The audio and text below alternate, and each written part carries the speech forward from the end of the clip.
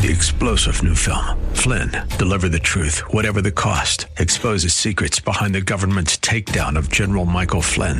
Flynn knew what the intel world had been up to. He ordered the first audit of the use of contractors. This set off alarm bells. He told the truth. He was the most dangerous person for Donald Trump to hire. They had to get rid of Flynn. Flynn, Deliver the Truth, Whatever the Cost. Available now. Watch it today. Go to salemnow.com. salemnow.com. Welcome to the Georgene Rice Show podcast. This program was originally broadcast live on 93.9 KPDQ.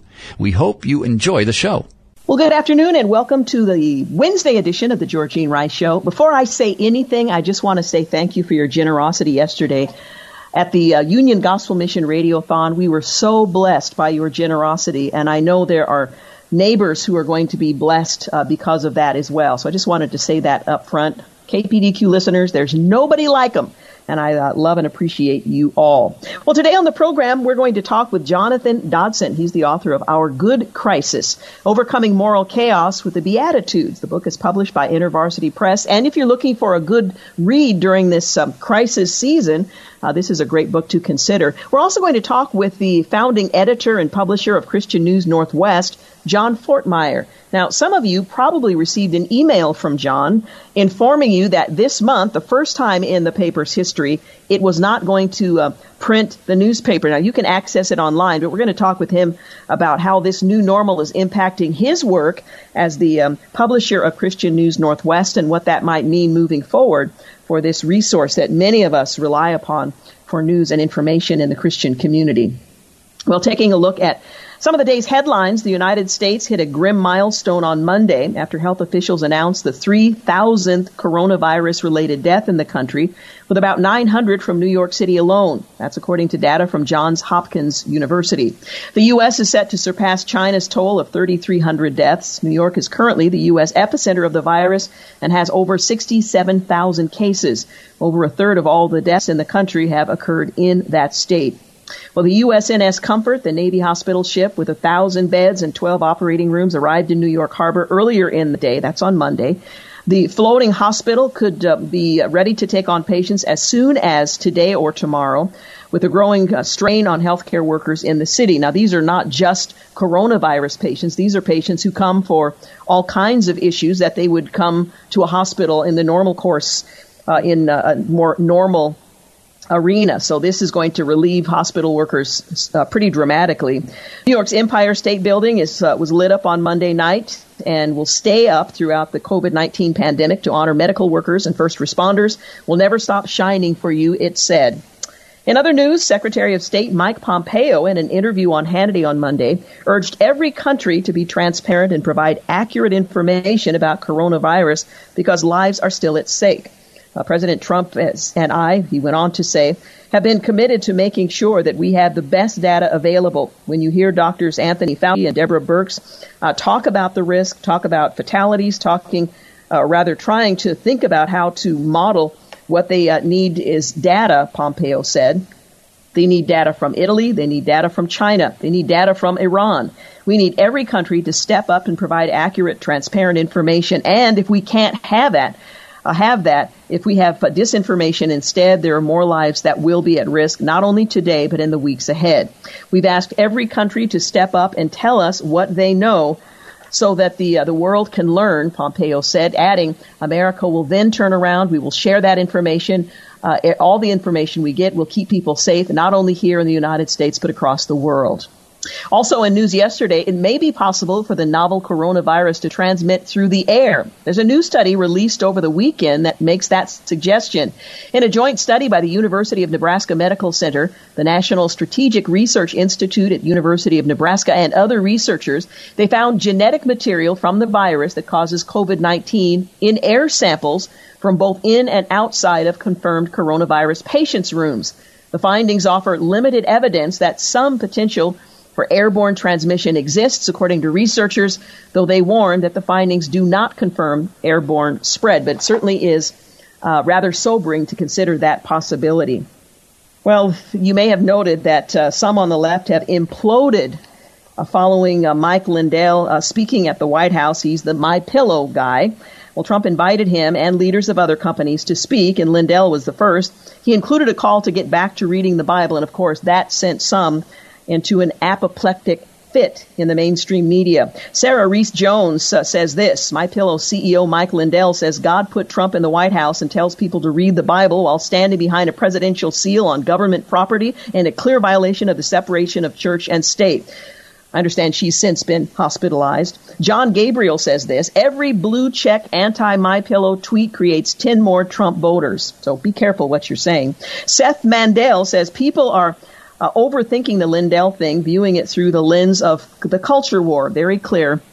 You don't know people who have beaten addiction through finding faith and the way they repeat the mantras of their own recovery to power them day by day. That one's not about you. Well, interestingly, that outrage continues.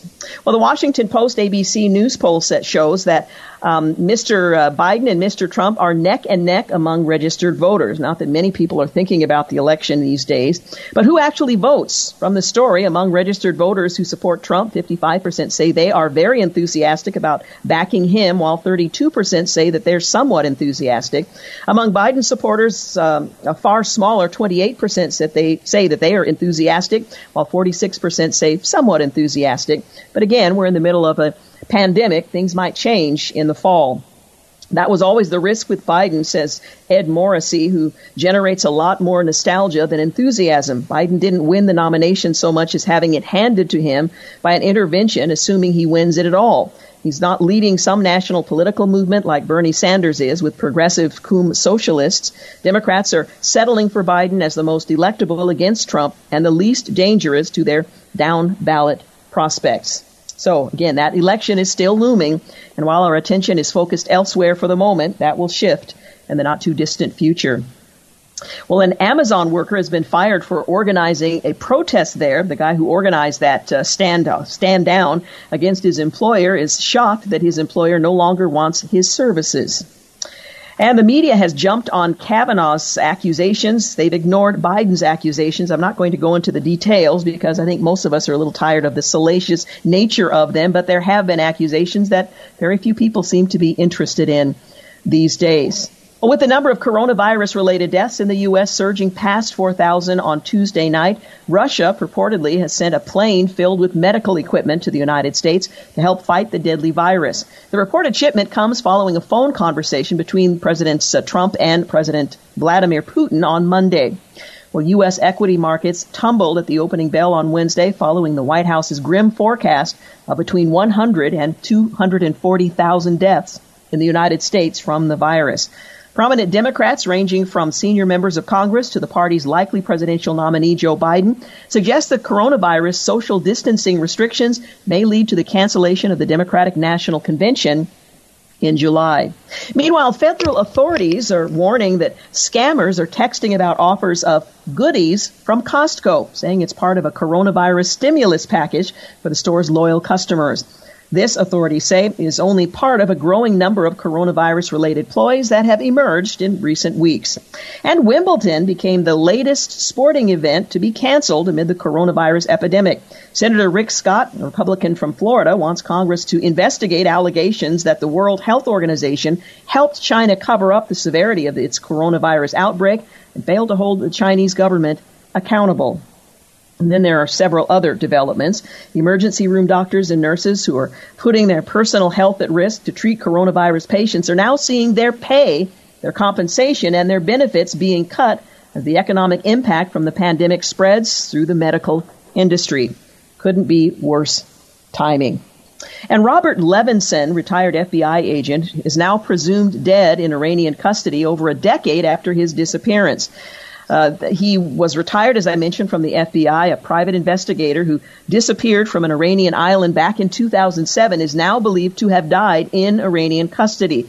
His family revealed in a statement last week. The statement said U.S. officials agreed with the family's conclusion, adding, "We don't know when or how he died, only that it was prior to the COVID-19 pandemic and might have been fairly recent." Senator Rick Perry, warns the U.S. energy sector is on the verge of massive collapse due to the coronavirus pandemic. We'll tell you more about that and other headline news when we return from our break in just a few moments. Also coming up later this hour, we'll talk with Jonathan Dodson, Our Good Crisis, Overcoming Moral Chaos with the Beatitudes, the book once again published by InterVarsity Press. James Blend is producing today's program, Clark Hilton Engineering. Kind of miss their faces, but I appreciate their efforts in making this program possible today. Stay with us. We'll be back in just a few moments. You're listening to The Georgene Rice Show.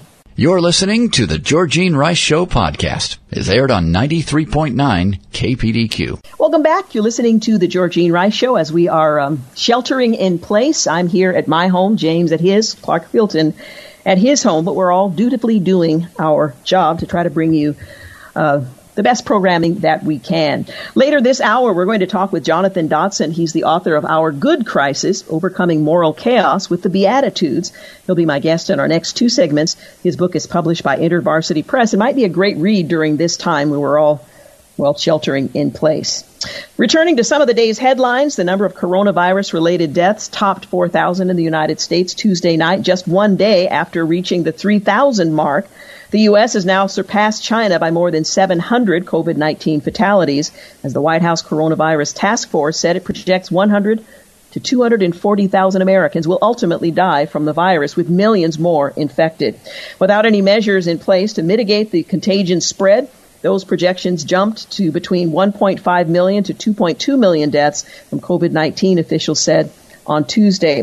This is going to be a rough 2-week period, the president said Tuesday at a White House news briefing.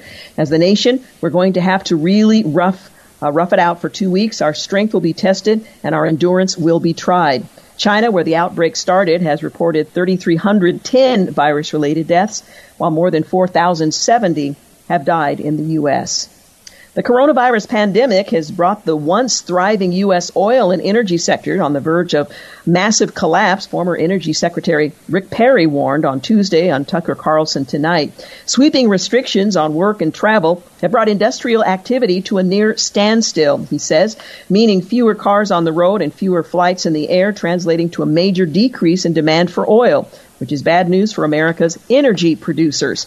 Our capacity is full, and the Saudis are flooding this market with cheap oil, he says.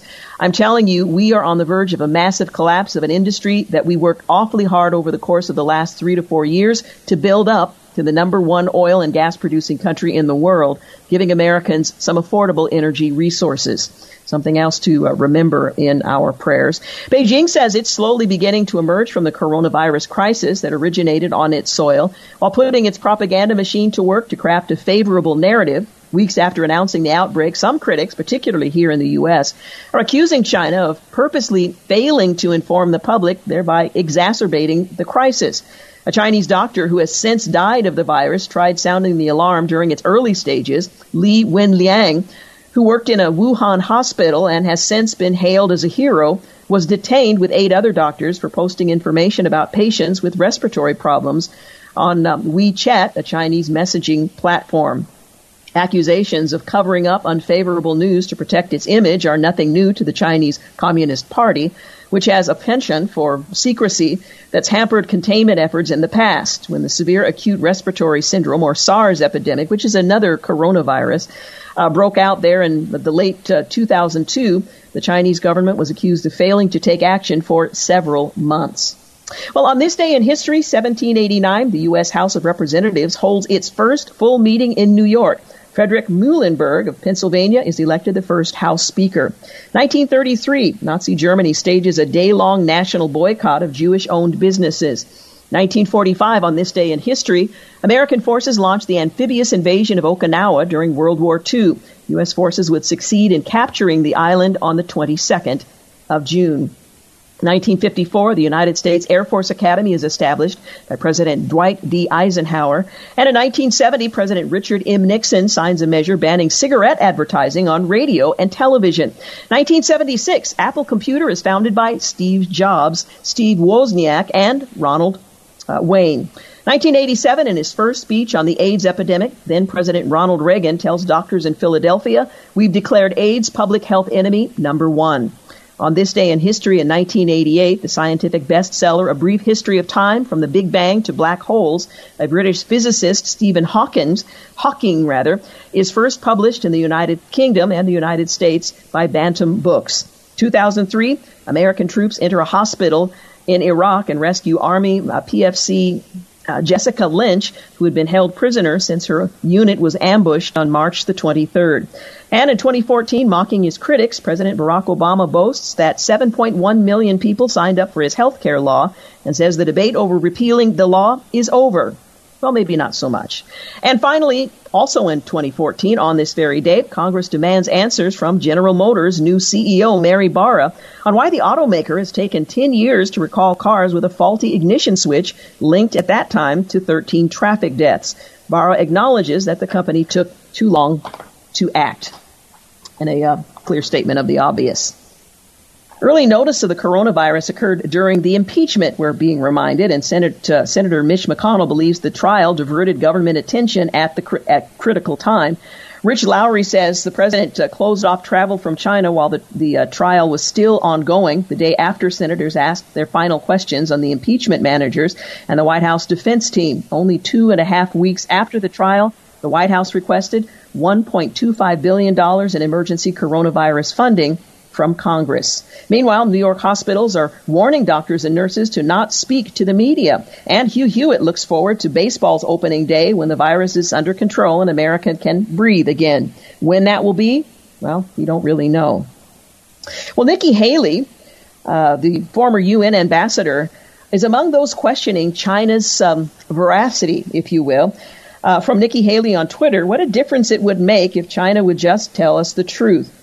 Axios isn't buying China's V-shaped recovery, and one story claims, based on calculations made by its own residents, the real death toll is somewhere around 47,000.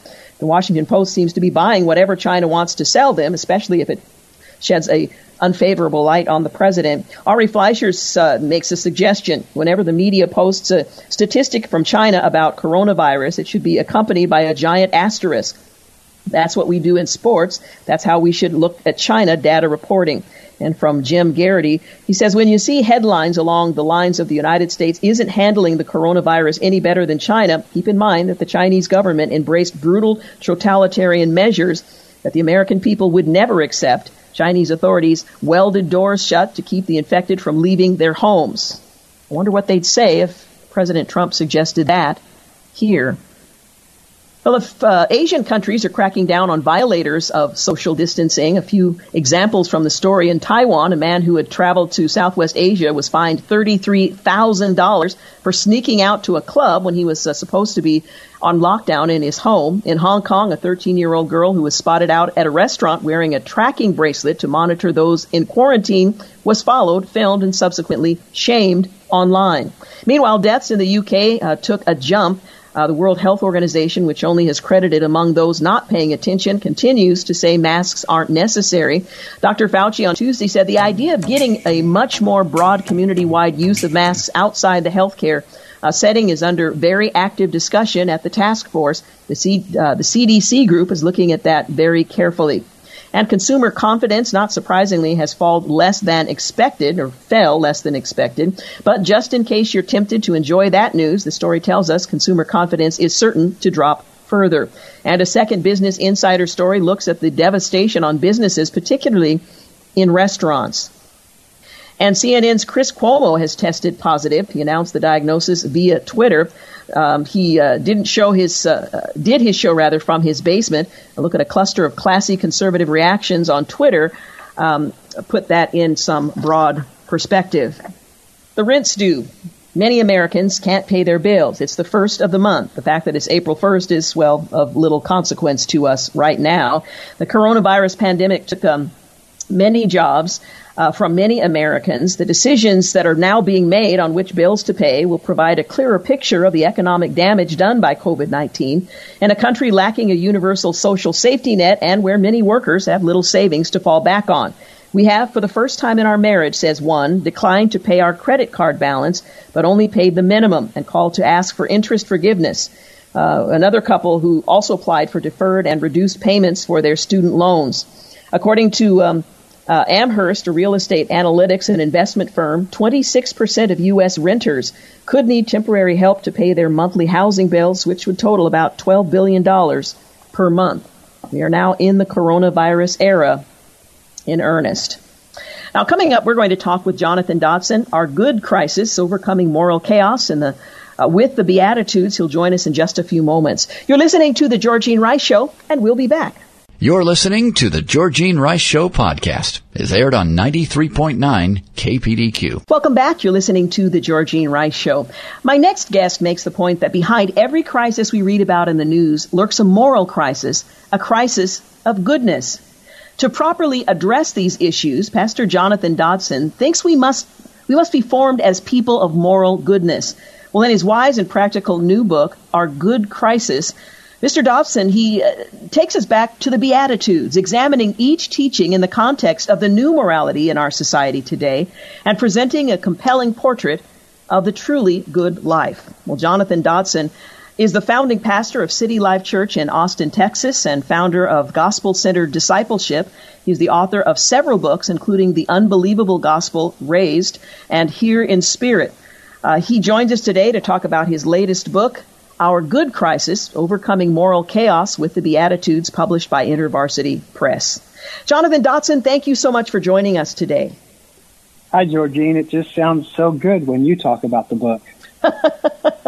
Well, you ought to read it. It's really very well done. Well, we are currently in a crisis, and I suppose you could argue that we're pretty much in one crisis after another. This one is unique in various ways, but all of us are thinking about the nature of crisis. Talk about what we're currently facing and the crisis that you write about, our good crisis, that exposes what we lack when things become very difficult and challenging. Yes, well, it feels as though there's one crisis after another these days when you check your news feed or open the newspaper. You know, a sex crisis, sexual crisis, a political crisis, a environmental crisis, and now we have a pandemic crisis on our hands. And what I argue in the book is that often behind these crises lurks a deeper, more insidious crisis, and that is a crisis of goodness. That the seeds of most crises that exist in the world exist first in us. So, you know, lust drives a sex crisis, power drives a political crisis, things that we all struggle with.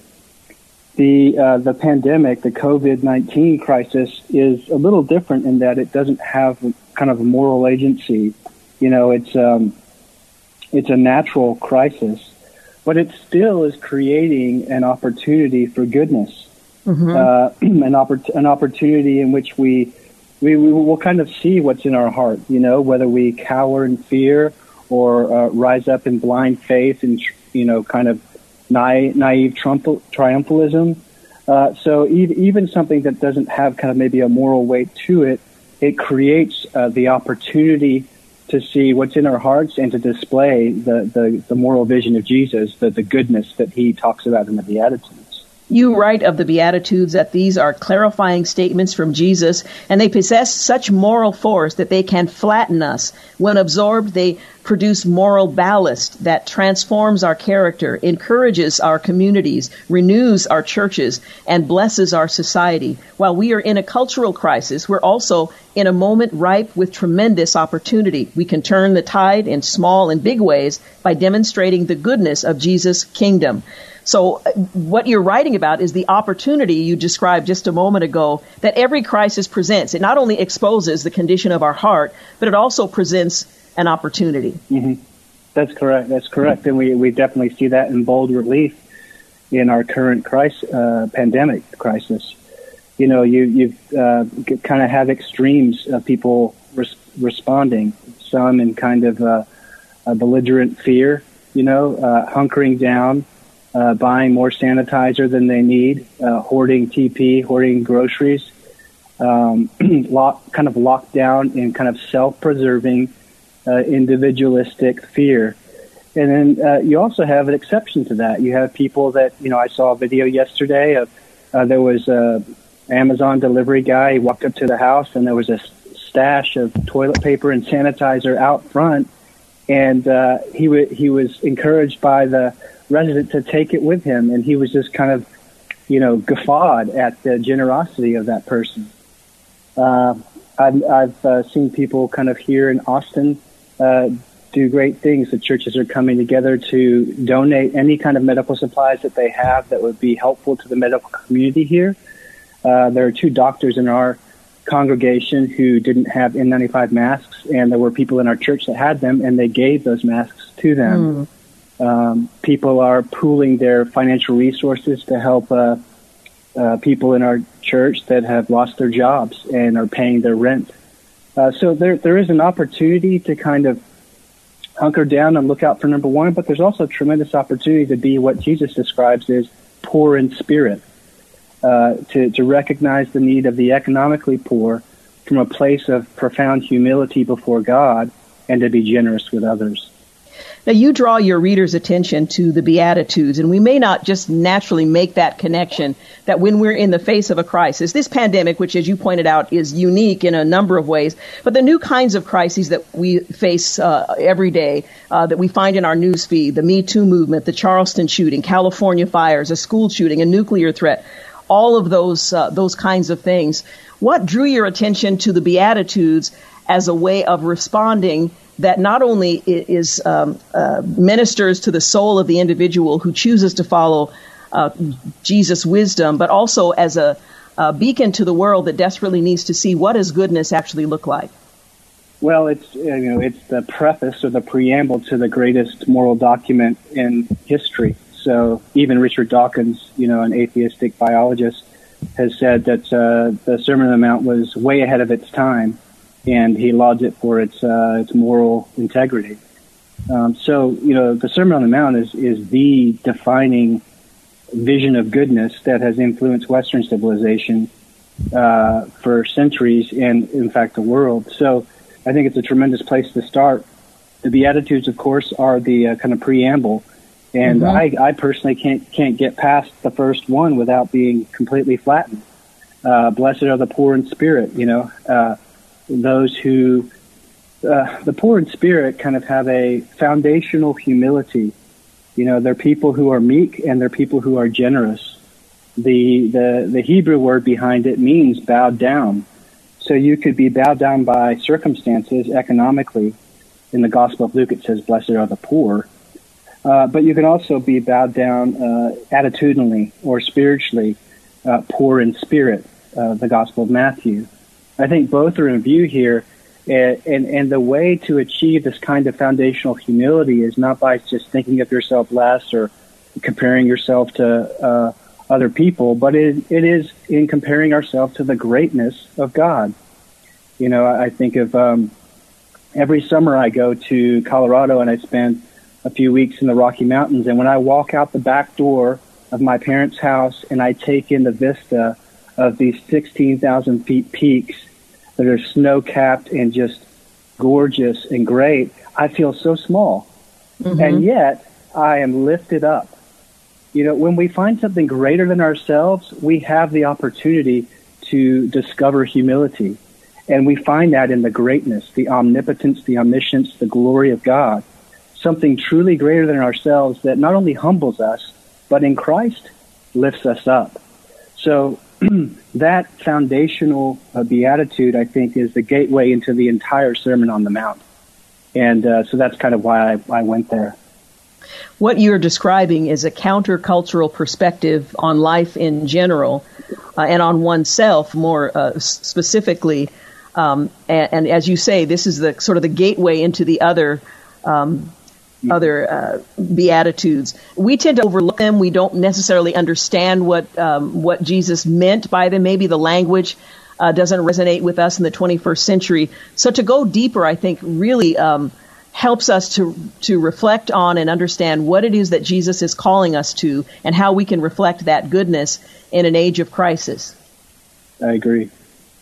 The other beatitude that you focus on is in the 4th verse. Blessed are those who mourn, for they shall be comforted. And perhaps that speaks to the hearts of many of us now who are mourning the new normal, the loss of life, the suffering of our neighbors and friends. Talk a bit about mourning in an age of distraction. Yes, it is a very appropriate beatitude for our present moment. We have, tons of grief in the world right now, with 8,000 lives lost in Spain, The headline I saw this week from Italy was, we carry bodies out day and night. Yes. There are places in the world in which grief is so intense right now. In the United States, we haven't had that kind of mortality rate, that kind of brush with, high numbers of lost lives. But we are experiencing a kind of grief. David Kessler, who wrote the book on the 5 stages of grief, describes something he calls anticipatory grief. And he suggests that, that gnawing feeling we have at the end of the day, as we shelter in home, as we're in lockdown, that kind of sense of restlessness that we're starting to feel is in fact a form of grief. That we are grieving the life we had before the coronavirus. That we are grieving the inability to sit down with a friend at a coffee shop and enjoy a good coffee and a conversation face to face. We're grieving the great times that we would have at our favorite restaurant. Catching up with family and friends. That all these new limitations are in fact something that I think should be grieved. The loss of life as we knew it. We don't know how long it will go on, but it is an occasion for grief. And of course, we're all sitting here thinking, when will it stop? Will there be a cure? Will there be more? Will we be like China, Italy, Spain? And there, when you let that sink in, that troubles the soul. That's where that anticipatory grief comes in. So blessed are those who mourn. The word can mean flourish or happy. For they shall be comforted. The question then becomes, how do we find comfort?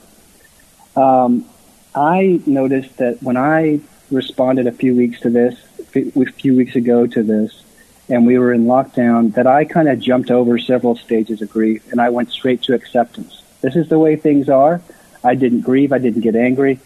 But as I kind of got with the program, and we got online with our services, and I, sent out video devotionals and prayed for those that were really struggling, I found myself deeply restless in the evenings. And I had to kind of get alone with the Lord and say, Lord, what is this? And he showed me that it was a grief of the way things are going, the limitations, not being able to see my friends, not able to worship with my church. And so I was able to kind of hand over those, name them and hand them to the Lord. And as I did, I found comfort. That there is a comforter that's greater than the sufferings.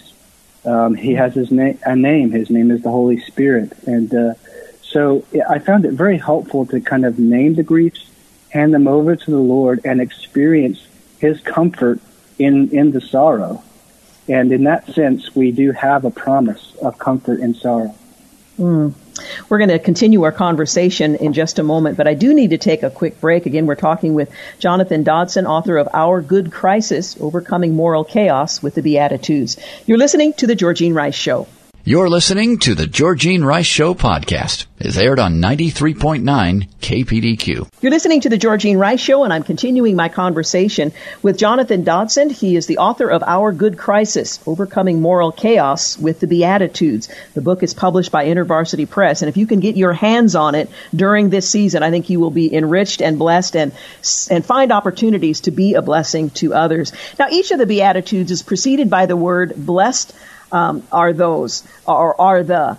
What does the word blessed mean in this context? And can you describe the happiness, if that's an appropriate interpretation, that these Beatitudes are promising?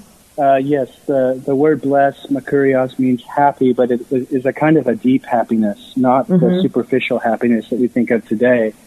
Today we think of happiness as contingent upon circumstances. If I felt like I had a good day, I had a happy day. It's based on, how things went at work or, how things are with friends. But Jesus offers a vision and a promise of deep, abiding happiness, joy. You could even translate it flourishing, that transcends the circumstances, whether they're good or bad. So each of these Beatitudes is promising this kind of human contentment and joy and peace if we'll live into these Beatitudes. So we talked a little bit about blessed are the poor in spirit, for theirs is the kingdom of heaven. What you have there is you have a requirement for that foundational humility we talked about, but it's attached to a heavenly promise, the kingdom of heaven. And in the kingdom of heaven, we have a God that's great. We have a community that's grounded in the grace of the Lord Jesus Christ. And so there are profound resources, the greatness of God, the grace of God, the people of God, through which we can cultivate this humility. And if we will, we experience flourishing. You know, proud people, they're not happy. They're not content. They're not filled with peace. Humble people are. And but the humility comes, as we've talked about, looking at something greater, more gracious than yourself, namely the Father, Son, and Holy Spirit. So you have in each of these Beatitudes this kind of punchy moral statement attached to a heavenly promise. And it's that heavenly promise that is breaking into this world to enable that virtue and therefore experience the blessed life. In your fourth chapter, you focus on the Beatitude in Matthew 5. Blessed are the meek, for they shall inherit the earth. And that's perhaps one of the concepts that we misunderstand most. Your chapter is titled Meekness in an Age of Hubris. Just define what meek means, what it looks like, and how we inherit the earth if we follow this directive to be meek and the promise that we will be happy, content, and fulfilled. Mm-hmm. Well, the word meek is sometimes translated gentle. Jesus embodies this quality perfectly. Come to me, all you who are weary and heavy laden, and I will give you rest. And this is the gentle Savior inviting us to find rest in Him. Meekness is a humility. You might think of it as kind of a horizontal humility, whereas the poor in spirit is a vertical humility. So it comes out of it's expressed in our relationship to other people. So we find ourselves, if we're truly meek, comparing ourselves to others less, whether we might perhaps compare ourselves to a coworker and the level of success they've had. We might look down on them if we've achieved more and kind of expect them to applause, or we might look up at someone who's done better than us and say, you know, oh, I want their approval, or I want to achieve what they've achieved. But either way, you've got a kind of a strong and a weak pride that runs against the grain of this humility, this relational humility. And the meek, if you're going to inherit the world, what do you have to lose? I mean, you know, if you've got everything, you've got the love of God, the grace of God, the person of God dwelling in you, you've got the forgiveness of God, the justice of God. If you've got all of that, I mean, what do we have to lose? Like in serving other people, in considering others more important than ourselves, you know? So I think that otherworldly promise there really frees us up to approach others not from a position of pride, but a position of humility. And you know, we all like being around humble people. Humble people ask us more questions than we ask them. You know, they're great conversationalists, or they show a keen interest in what's going on in your life. Humble people are looking to serve others. You know, we all like to be served. We all love humility. We just like to be on the receiving end of humility. Yeah. You know, so, but the kingdom, of course, compelled us to be on the giving end of humility. And, you know, in the book, I talk a little bit about some of the challenges to that, you know, the strong and weak pride. There also is a kind of middle pride that is popular today. The middle pride kind of says, stand up for yourself. It's my truth that matters. You do you. And what it does is it kind of finds significance and meaning inside yourself.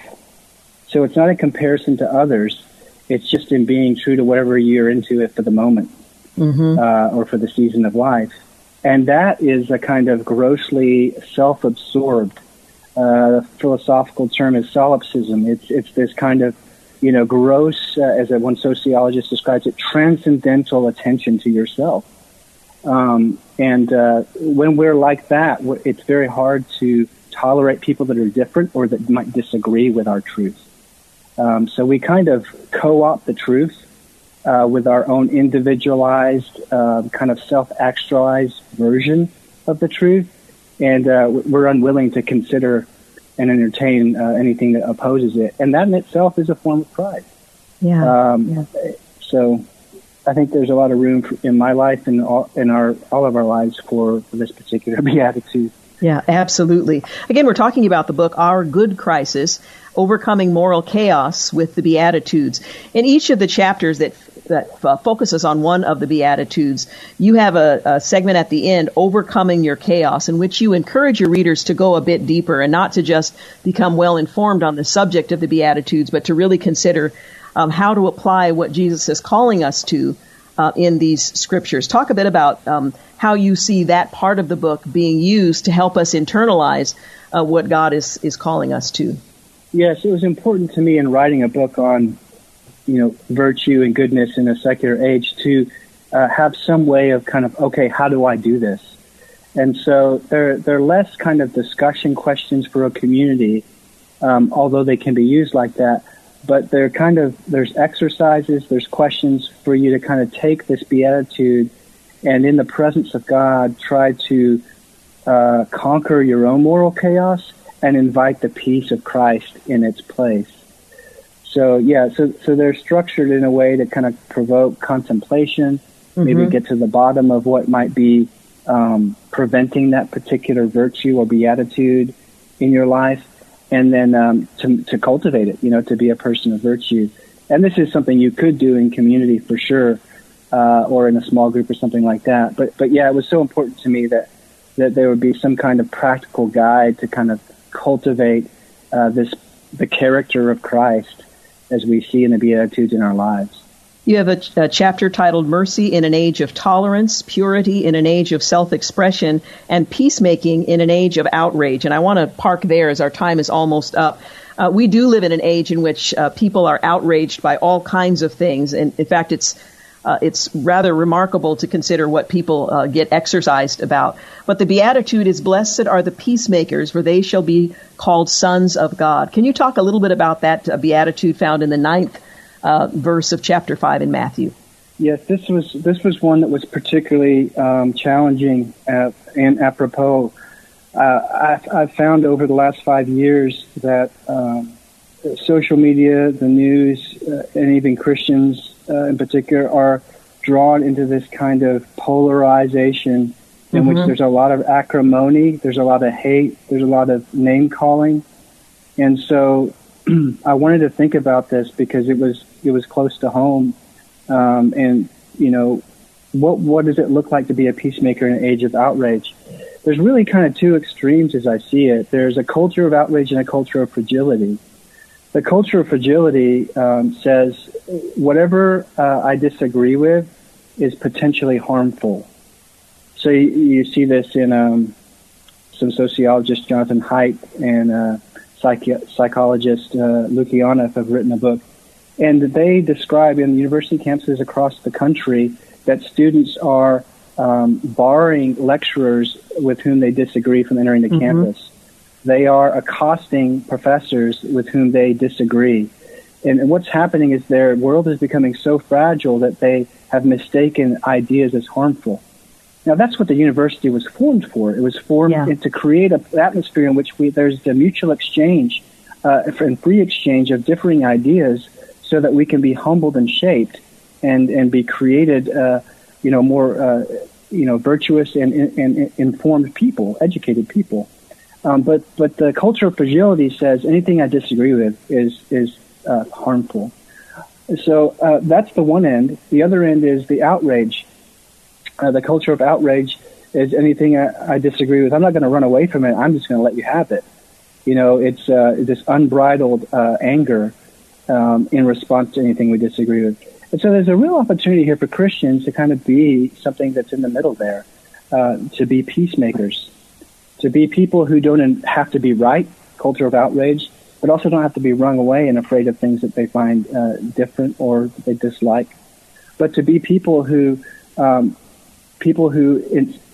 enjoy the peace of Christ therefore don't have to be right and don't have to fear harmful ideas, but look to dialogue with those who are different. Look to affirm others where they can see truth. Look to kind of recognize the dignity of all people, whatever they believe, and to be kind of the aroma of Christ in the marketplace of ideas. I love that. Well, Jonathan Dodson, this is an excellent book, and I would recommend it to our listeners. In fact, you may want to, if you have a group of people, everybody get the book, and then you can once a week get together and go over one of the Beatitudes together, those questions at the end, those reflections. Again, the book is called Our Good Crisis, Overcoming Moral Chaos with the Beatitudes. The book is published by InterVarsity Press. Jonathan Dodson, thank you for your work and for talking with us here today. Thank you, Georgine. It was great. Really appreciate it. You're listening to The Georgine Rice Show. We've got news and traffic coming up at the top of the hour, and we'll be back. You're listening to The Georgine Rice Show podcast. It's aired on 93.9 KPDQ. Welcome back. You're listening to the second hour of The Georgine Rice Show. And I've been looking forward to this conversation because I received an email, as some of you might have as well, from John Fortmeyer. He is the founding editor and publisher of Christian News Northwest. It read something like this: because 99% of Christian News Northwest's 1,900 distribution sites in Oregon and Southwest Washington are currently closed because of COVID-19 pandemic, we are, for the first time in our 26 years, not going to press with our newspaper. However, we are posting the full issue online. Well, I thought I need to talk to John Fortmeyer about this because as we've been engaged in conversation with a number of people asking how they're navigating the new normal and staying connected, the Christian News Northwest has been such an important fixture in our community for the past 20-something years. I thought it would be a great idea to talk with him about not only how the paper is doing, what the future looks like, but how he and his family are weathering the storm as well. John Fortmeyer, thanks so much for joining us.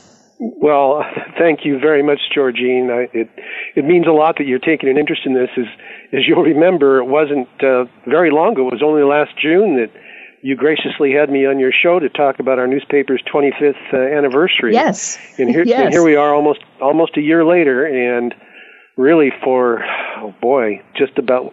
Well, not just newspapers, just about every aspect of life, but certainly for the newspaper industry, things have certainly dramatically changed here. Yeah, absolutely. Now, as I mentioned, you are posting the full issue online. Talk a little bit about what it takes, because this is produced every month, a tabloid-sized newspaper for those who aren't familiar, serving the Christian community here in Portland, Salem, Vancouver. What it is required to produce a publication and then to say, well, we can't go to print? Well, let me start out by telling you that the decision not to go to press was an agonizing one for me. Mm-hmm. I noticed today on the Oregonians Oregon Live website, there's a lengthy article about how all the newspapers here in our area are getting hit with the current situation. Our newspaper, they didn't check with me, but our newspaper could easily have been included in that article in terms of describing the challenges that are currently being faced. But this is the first time that we've ever put our entire issue online, because we've put a sampling of our stories online, because we have always, through these 26 years, wanted to retain a strong incentive for folks to actually pick up our printed product, Georgine. And maybe I'm a product of the fact that I'm older. I'm in my 60s now. I've been doing newspapering my whole life. And I literally have newsprint and ink in my veins. There's just something about a newspaper that I've always loved. And online is great, but it's never been a big emphasis for us. And plus, online, by and large, online publications alone don't provide sufficient ad revenue to sustain a news operation. You need a print product if you're going to be viable. And the first I heard about our current situation in terms of a local publication is a publication that in some ways is very different than ours, and that's the Portland Mercury. which is one of the alternative weeklies across the country. And the Portland Mercury, serves a largely different clientele than our paper, because our paper is focused on the evangelical Christian community. But I saw a story that actually the Oregonian did a couple of weeks ago, where the Mercury, the folks at the Mercury were just really devastated that they just didn't feel that they could put out a print edition, and the main reason is that they're like our paper. This is one of the similarities between our paper and theirs, is that both publications are strongly dependent on event-related advertising, and there have been so many events canceled in such a hurry that they hit a financial wall, and then we did too. When I first heard what was happening with them, I thought, I wonder what's going to happen with us. And we immediately started getting some cancellations on event advertising. Had we gone to press, let me also explain. We actually were hit with a double whammy. One was the loss of the event-related advertising. The second is the fact that our 1,900 distribution sites out there, about 85% of our distribution sites, we distribute normally from Vancouver all the way down to Eugene, from the coast to Central Oregon, 1,900 locations all throughout Portland, Salem, just every community throughout that area. About 85% of our distribution sites normally are churches, and the rest are Christian schools, colleges, seminaries, bookstores, libraries, some businesses. 99% of those are now closed. Yeah, closed. And we had a very extensive email. We have a network of about 12 folks who distribute our newspaper. I had a very extensive email discussion with them over a couple days, where I was actually arguing, well, maybe we should still distribute it in hopes that somebody sees it. And they brought me back to reality pretty fast. They said, it's just not going to work. All those locations are closed, and for the April issue, don't go to press. And so that was the decision, and it was an agonizing one for me personally. But one nice thing is that it's very easy to post a publication online. You just create a PDF. Actually, the technology's changed so much in the 26 years we've been doing the newspaper. When it's time to get the paper printed under normal conditions, we just create a PDF image of the entire document and send it to our printer electronically, and then they print out the paper. So basically, it's just the same procedure, except in this case, we didn't send it to the printing company. We just posted it on our website, and that's where the April issue can be found. Now, normally we print 16, 20, 24 pages. Had we gone to press with the April issue, it would have been our smallest printed paper in 26 years. We haven't had an 8-pager since 1994, our very first year. Goodness, yeah. And so it's an 8-page paper that folks can see on our website, which is cnnw.com. And right there on the homepage, they can click and see the April issue.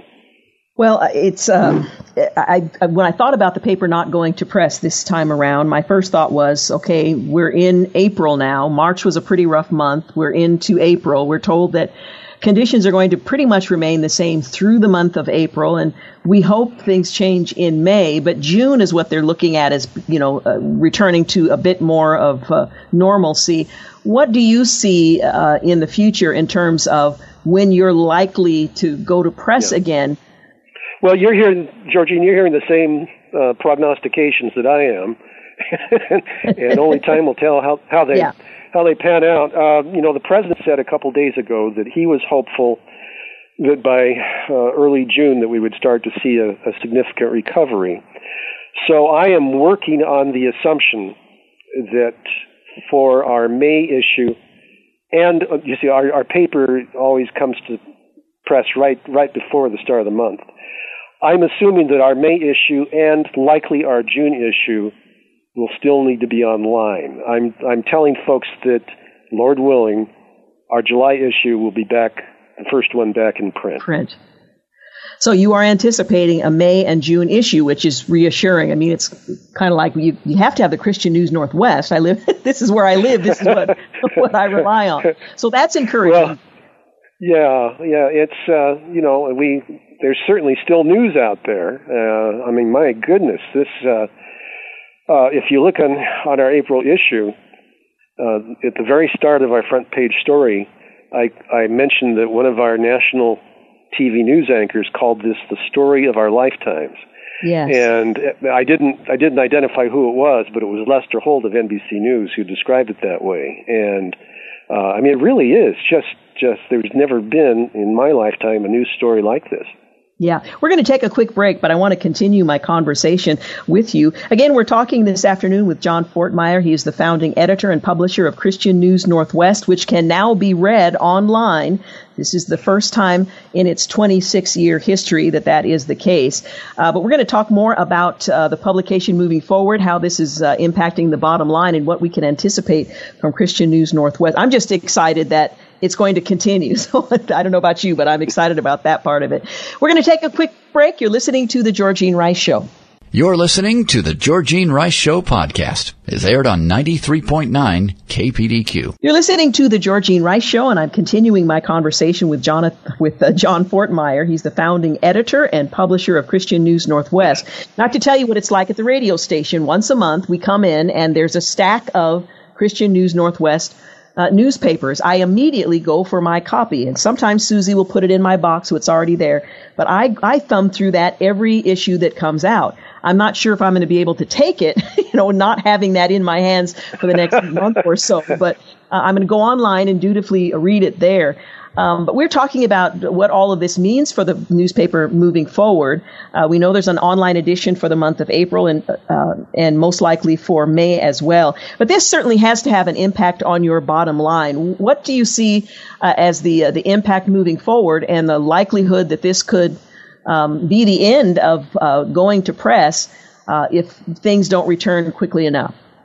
Well, printing is a substantial cost to any publication, particularly one as widely distributed as ours. I mean, we print 27,000 copies each month and distribute it at those 1,900 locations. And in order for that to continue long range, we would have to have a return to significant ad revenue. And so for that to happen, the economy would have to start getting back in gear in the relatively near future here. Long range, it would be very difficult. And I'm speaking, I think, for just about every newspaper in our area and nationally. If you see that story that's on the Oregonian's website today, Oregon Live, about the challenges facing newspapers right now, I think we all would agree that a long-range shutdown of business would certainly be more than detrimental to our industry. I know that there is currently a GoFundMe effort to keep Christian News Northwest afloat in this interim period. My guess is when we are no longer commanded to socially distance ourselves from one another and events start to reoccur, they're going to have Christian News Northwest and other outlets to let people know we're up and running. This is what's happening, and that's a great source of information all across the state of Oregon and Southwest Washington. Talk about the GoFundMe effort and how that will help moving forward as you anticipate once again going to press when all of this is resolved. Yeah, thank you, Georgene, for asking about that. We use QuickBooks for our bookkeeping here, and I got an email from QuickBooks earlier this week where it said they were teaming up with GoFundMe to promote the use of GoFundMe, which is a crowdfunding site, for small businesses across the country that are feeling the impacts of the coronavirus. And I thought, well, we're certainly feeling the impacts. And I thought, I wonder if this would work for us. I checked with our accountant because the one thing I wanted to clarify right up front, Christian News Northwest is not a 501c3 organization under IRS tax law. When we started the paper 26 years ago, we have looked into that, and we were quickly told that because we would get too much of our income from advertising to qualify, that we could not be a 501c3, and thus we could not issue any receipts for tax-deductible donations. Any gifts that we would receive would not be tax-deductible. But our accountant said, as long as you make that clear, there shouldn't be a problem establishing a GoFundMe site. And actually, he sounded quite intrigued with the possibilities of that. So I went ahead and set up this GoFundMe site. If you go to GoFundMe.com, it's called the Support Christian News Northwest newspaper site. And we also have a link to this site on the front page of our website, cnnw.com. And so we set that up, and thank the Lord, we've gotten a very nice response so far. I think we've taken in almost $2,500 there. Oh, that's excellent. Yeah, and I mean that is a very encouraging thing. It's not just encouraging, not just because of the money involved, but the fact that people really care.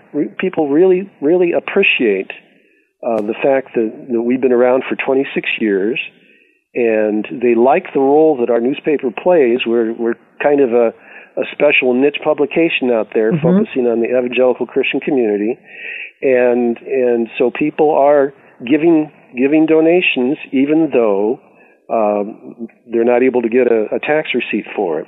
One thing I also might mention is that if someone does prefer just to send a check, that can also be done by mail to us at Post Office Box 974 in Newburgh, and the zip is 97132.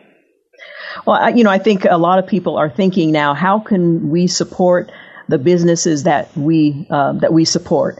And Christian News Northwest is certainly loved and appreciated by many of us all across the Pacific Northwest.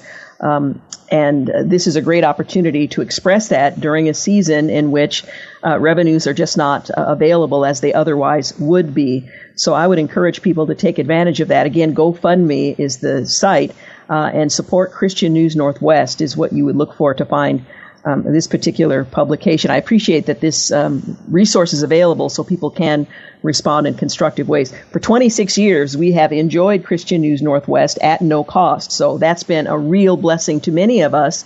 And I hope that the Christian community will reciprocate and say, we appreciate what you do. We want to see it continue and help to underwrite this difficult season, at least economically, for the paper moving forward. Now, let me just ask you how you and your family, you're navigating this new normal and staying encouraged as we are ordered to socially distance ourselves from one another. We don't have the benefit of fellowship in church that we enjoy. How are you navigating this all? Well, I'd say my wife and I are both pretty strong huggers, and it's hard not to be able to hug the people we most care about. Like most everyone, my wife Sandy and I are huddled at home, and fortunately we like each other and getting along okay.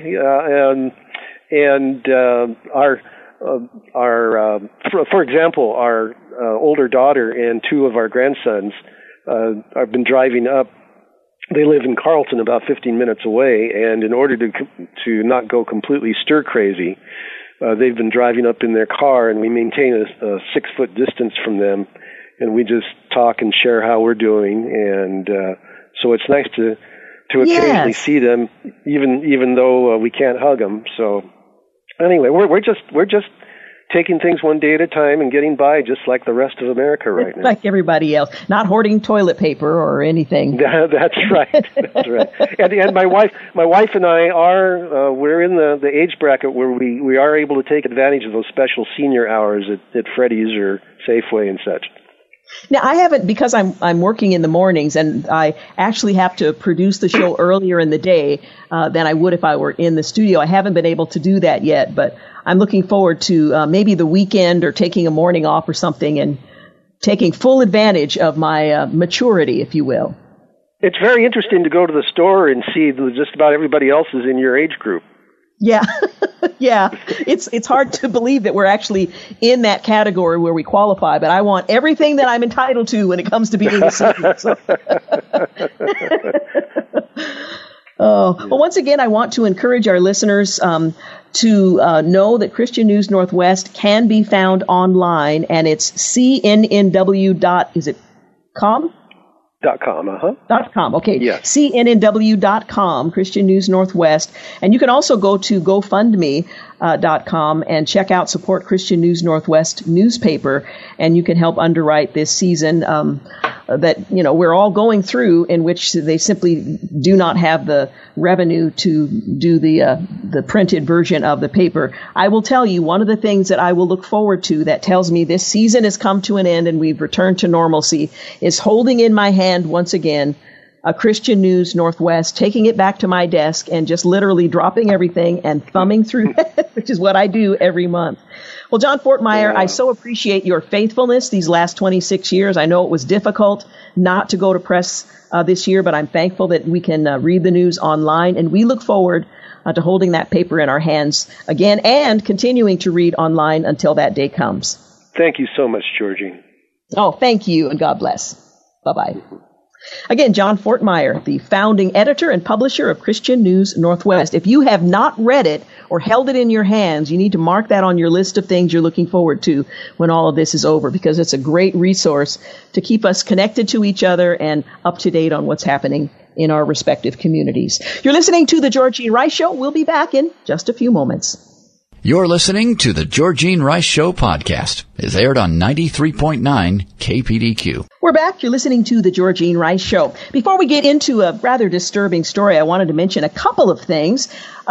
New Life Live. If you're looking for practical ways to guard your heart and your mind in Christ Jesus during this unsettling time, I want to encourage you to download 10 Ways to Overcome Your Fears and Anxiety. It's free from Stephen Arterburn at New Life Live, a program here on KPDQ. Just go to kpdq.com or our mobile app and enter the keyword overcome. Again, that's kpdq.com or our mobile app and enter the keyword overcome. So, New Life Live, 10 Ways to Overcome Your Fears and Anxiety. And also, in response to church cancellations due to the coronavirus pandemic, 93.9 KPDQ has created a new church service live streaming page at kpdq.com with broadcasts of local church services. You'll be able to dive into God's Word and worship from home with local live streams. Just visit kpdq.com and go to Community Events. You'll find a list of local churches with links to their broadcasts. That's kpdq.com. And I'll remind you that Southwest Bible Church is featuring their service live at 10 a.m. on our AM station, True Talk 800. That, too, is in response to the current health restrictions. Pastor Scott Gilchrist of Downtown Bible Class invites you to attend Southwest Bible Live Sunday mornings, 10 a.m. on True Talk 800. Now, even if you can't meet at church in person, we can still worship and study God's Word together, and KPDQ has a couple of ways for you to do that. So check it out online, kpdq.com. for those resources. Well, let me share with you some disturbing headlines and perhaps a bit of a response. Pennsylvania pastor slams coronavirus precautions, plans Woodstock-like Easter gathering. Now, this is a Pennsylvania pastor who said on Tuesday that he plans to organize an outdoor Woodstock-like service in protest of a coronavirus stay-at-home order following the arrest of multiple pastors in the U.S. for allegedly violating those orders. Evangelist Jonathan Shuttlesworth says that he will hold an outdoor Easter blowout service, even though Florida pastor Rodney Howard Brown was arrested on Monday for holding services the day before, potentially placing attendees at risk of COVID-19, not to mention those with whom they come in contact with afterwards. Now, today, the governor of Florida finally issued a stay-at-home order, so that may preclude all of that. But this evangelist is saying, I'm moving forward with this no matter what. Another headline, citing First Amendment, outspoken minority of pastors refuse to close churches amid pandemic. Citing the First Amendment rights, an outspoken minority of pastors across the country are resisting calls for federal and local government authorities to close their churches amid the new coronavirus pandemic, despite facing fines and arrests. Some legal experts disagree with using the First Amendment as a defense for disobeying government authorities in the throes of a pandemic. Now, this is a temporary effort to protect the public. Another headline, nearly a fifth of religious Americans still attending worship services, according to a poll.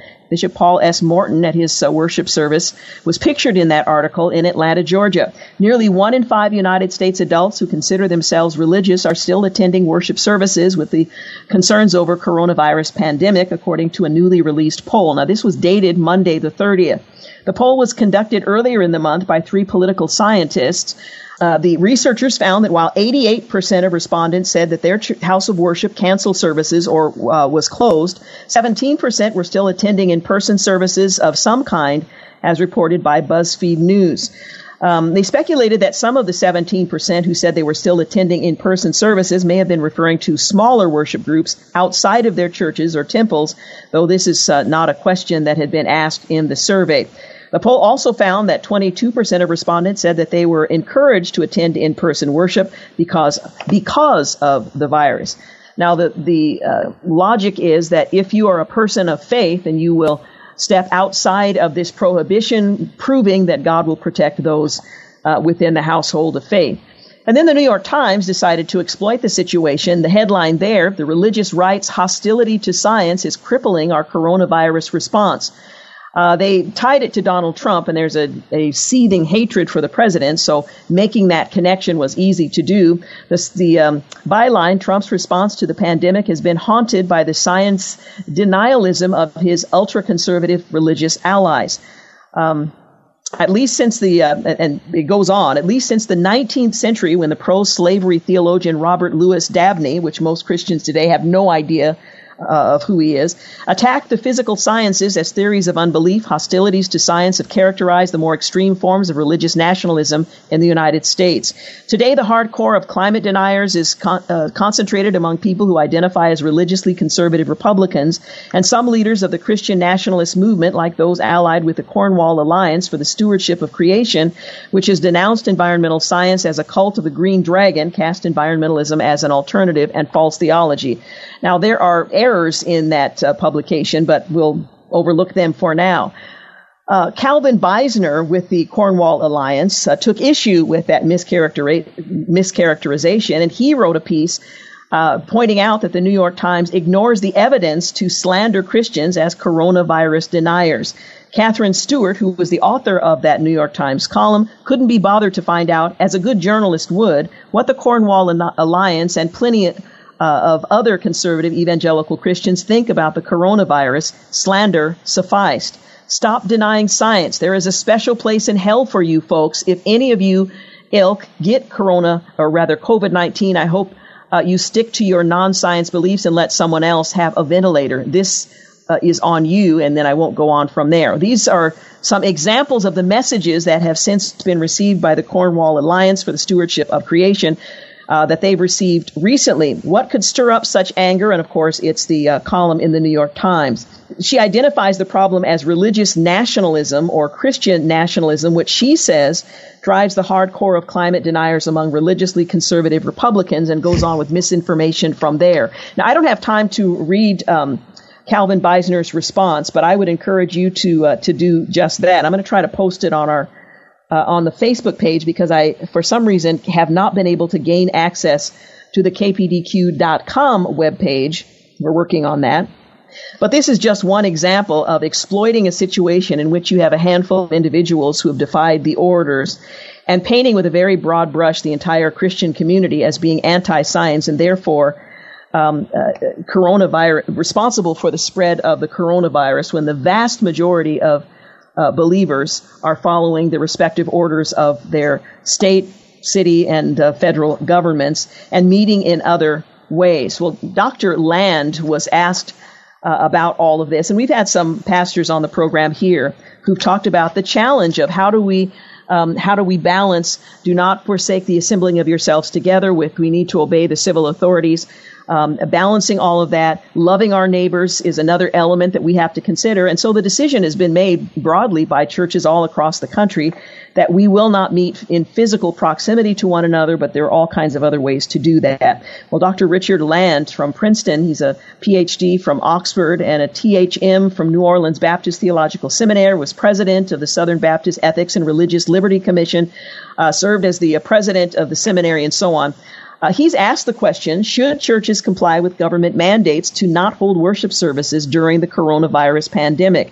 And I appreciated what he had to say. Now, I doubt that I'll have sufficient time to read all of it, but in the last few weeks, he writes, social media and the internet in general have been replete with debates about whether or not churches should comply with government mandates to suspend worship services and related church group activities as the country seeks to stem the spread of this incredibly contagious pandemic. Many have said, yes, we have an obligation to obey the civil magistrate for conscience sake. Others have responded, no, we have special freedoms and protections under the First Amendment, and our ultimate loyalty must be to Jesus, not the state. Are Christians being good citizens by complying with the government's attempt to protect the public welfare of the citizenry? And do we exercise our freedom of conscience and trust that God will protect us from the potential health consequences? Which option is a more winsome and appealing gospel witness to a watching world? And these are the questions that are being asked all across the country. He goes on, such discussions and debates concerning the interplay and interaction between Christians and civil government have been ongoing since the early days of the Christian church. After all, the Apostle Paul addressed this very issue in his letter to the church in Rome as early as approximately AD 58. Almost certainly addressing a question perplexing the Christ followers in the capital of the Roman Empire, Paul informed them that the civil magistrate was ordained of God and that their divinely mandated purpose, Paul even calls them God's ministers, was to punish those who do evil and to reward those who do that which is good. The apostle exhorts his Roman Christian brothers and sisters to obey the civil authorities for conscience sake, concluding, render therefore to all their due, tribute to whom tribute is due, custom to whom custom, fear to whom fear, honor to whom honor is due. And he goes on from there. I would encourage you to prepare to give an answer to this question as it may arise, and this campaign to discredit the Christian community based on the perception of one New York Times columnist who mischaracterized an organization deliberately and rather sloppily, the Cornwall Alliance, misquoting the organization or saying things that were never said by the group I'm quite familiar with. In any case, this is the challenge for the Christian church, where some would seize this opportunity to undermine the credibility of the church. Okay, I need to take a break. We're going to be back in just a few moments. You're listening to The Georgene Rice Show. You're listening to the Georgene Rice Show podcast. It's aired on 93.9 KPDQ. We're back. You're listening to the Georgene Rice Show, our final segment of the day. Tomorrow on the show, we've got a bunch of things cooking, but nothing quite done yet. So we'll make sure the timer is right and, things are ready, and we'll present them to you tomorrow. So it'll be a big mystery. Well, maybe not so much of a mystery. I also wanted to let you know, if you're looking for ways to stay encouraged during this coronavirus pandemic, the Gettys are offering a family hymn sing every Tuesday night at 5:15 Pacific time. We're talking about Keith and Christine Getty. They're set to go live on Facebook every Tuesday with families to sing modern hymns.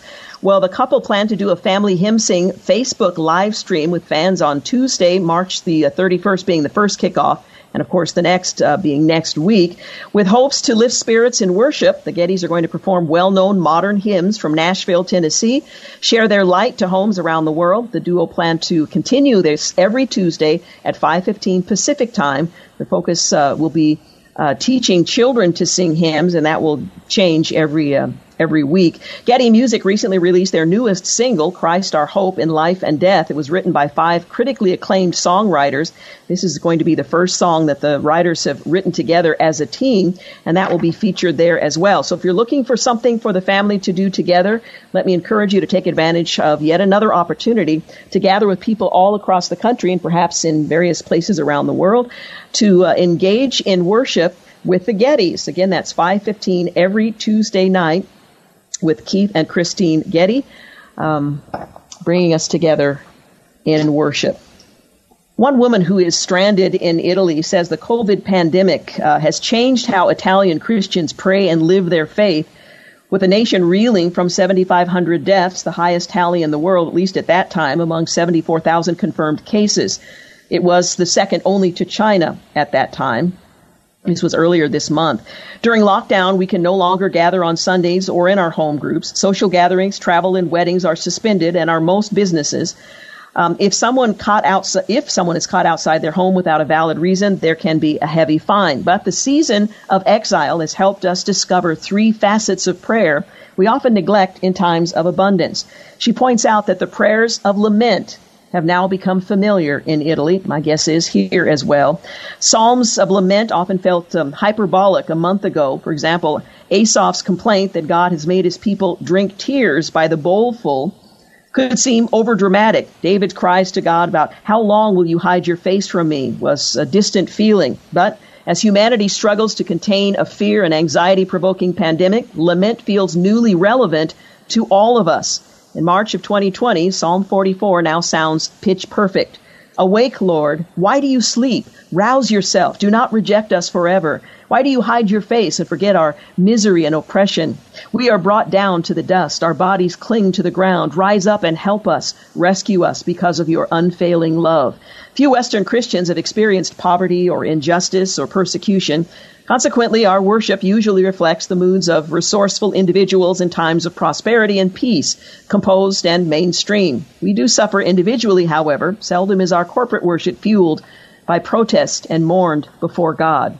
So the prayers of lament are being reintroduced to God's people. And then there are prayers of intercession. Never have I spent so much of my time in prayer interceding for others. I'm ashamed to confess that. In the past, I've often told people I'll pray for you, but then forgot to do it. But now that the virus ravages Italy, she writes, I have been moved by images of overworked doctors and people lying in makeshift hospitals. A member of our church fell gravely ill, but the emergency room turned him away because it is fielding so many cases of the new coronavirus. I can't meet or lay hands on him due to the current national lockdown, but I have been praying for his recovery. As a church, we have prayed for doctors, created a common fund to help those in economic need, and fasted for our country. Prayers of intercession. And finally, she says prayers of silence. However, the news is so bleak and the suffering so global these days that we can feel overwhelmed in prayer. How can my prayer possibly meet the moment? Our honest response may be, Lord, I am dumbfounded. I don't know what to say. Thankfully, the scripture says the Spirit prays for us, intercedes for us. When I watched army trucks driving corpses to be cremated because there is no longer space in cemeteries in parts of Italy, I was speechless. But to wait upon the Lord is valid. To put our wordless trust in Him is a legitimate prayer. When Paul writes about our present weakness and suffering, he adds, we do not know what we ought to pray for, but the Spirit Himself intercedes for us through wordless groans. And He who searches our hearts knows the mind of the Spirit, because the Spirit intercedes for God's people in accordance with the will of God. When words fail us, we can be still and know that God is God. Alongside celebrations, when this is all over, when the pandemic is defeated, many will resonate with the sense of relief of Psalm 126. Those who sow with tears will reap with songs of joy. And the joy of Psalm 150, let everything that has breath praise the Lord. But alongside celebrations, we will be wise to remember the prayers we uttered in this time of sickness. May this pandemic humble our hearts and teach us the prayers of the weak, the concerned, and the speechless. René Bruel is the founding pastor of a church in Rome, Italy, and author of The Paradox of Happiness. And then I wanted to close with the lyrics of a hymn written by Annie Johnson Flint that has been one of my favorite songs since Danny Bell Hall got popular back in the 70s. He giveth more grace. And I wanted to recite them to you as we close. He giveth more grace when the burdens grow greater. He sendeth more strength when the labors increase. To added affliction he addeth his mercy, to multiplied trials his multiplied peace. When we have exhausted our store of endurance, when our strength has failed ere the day is half done, when we reach the end of our hoarded resources, our Father's full giving is only begun. Fear not that thy need shall exceed his provision. Our God ever yearns his resources to share. Lean hard on the arms everlasting availing, the Father both thee and thy load will upbear. His love has no limit. His grace has no measure. His power has no boundary known unto men. For out of his infinite riches in Jesus, he giveth and giveth and giveth again. Be encouraged. Stay on your knees, whether you're praying prayers of silence, prayers of lament, or prayers of intercession. This is a tremendous opportunity that we have been given, perhaps having more time to spend in his presence, crying out for the needs of our families and people that we care about, people who are created in his image, the Imago Dei.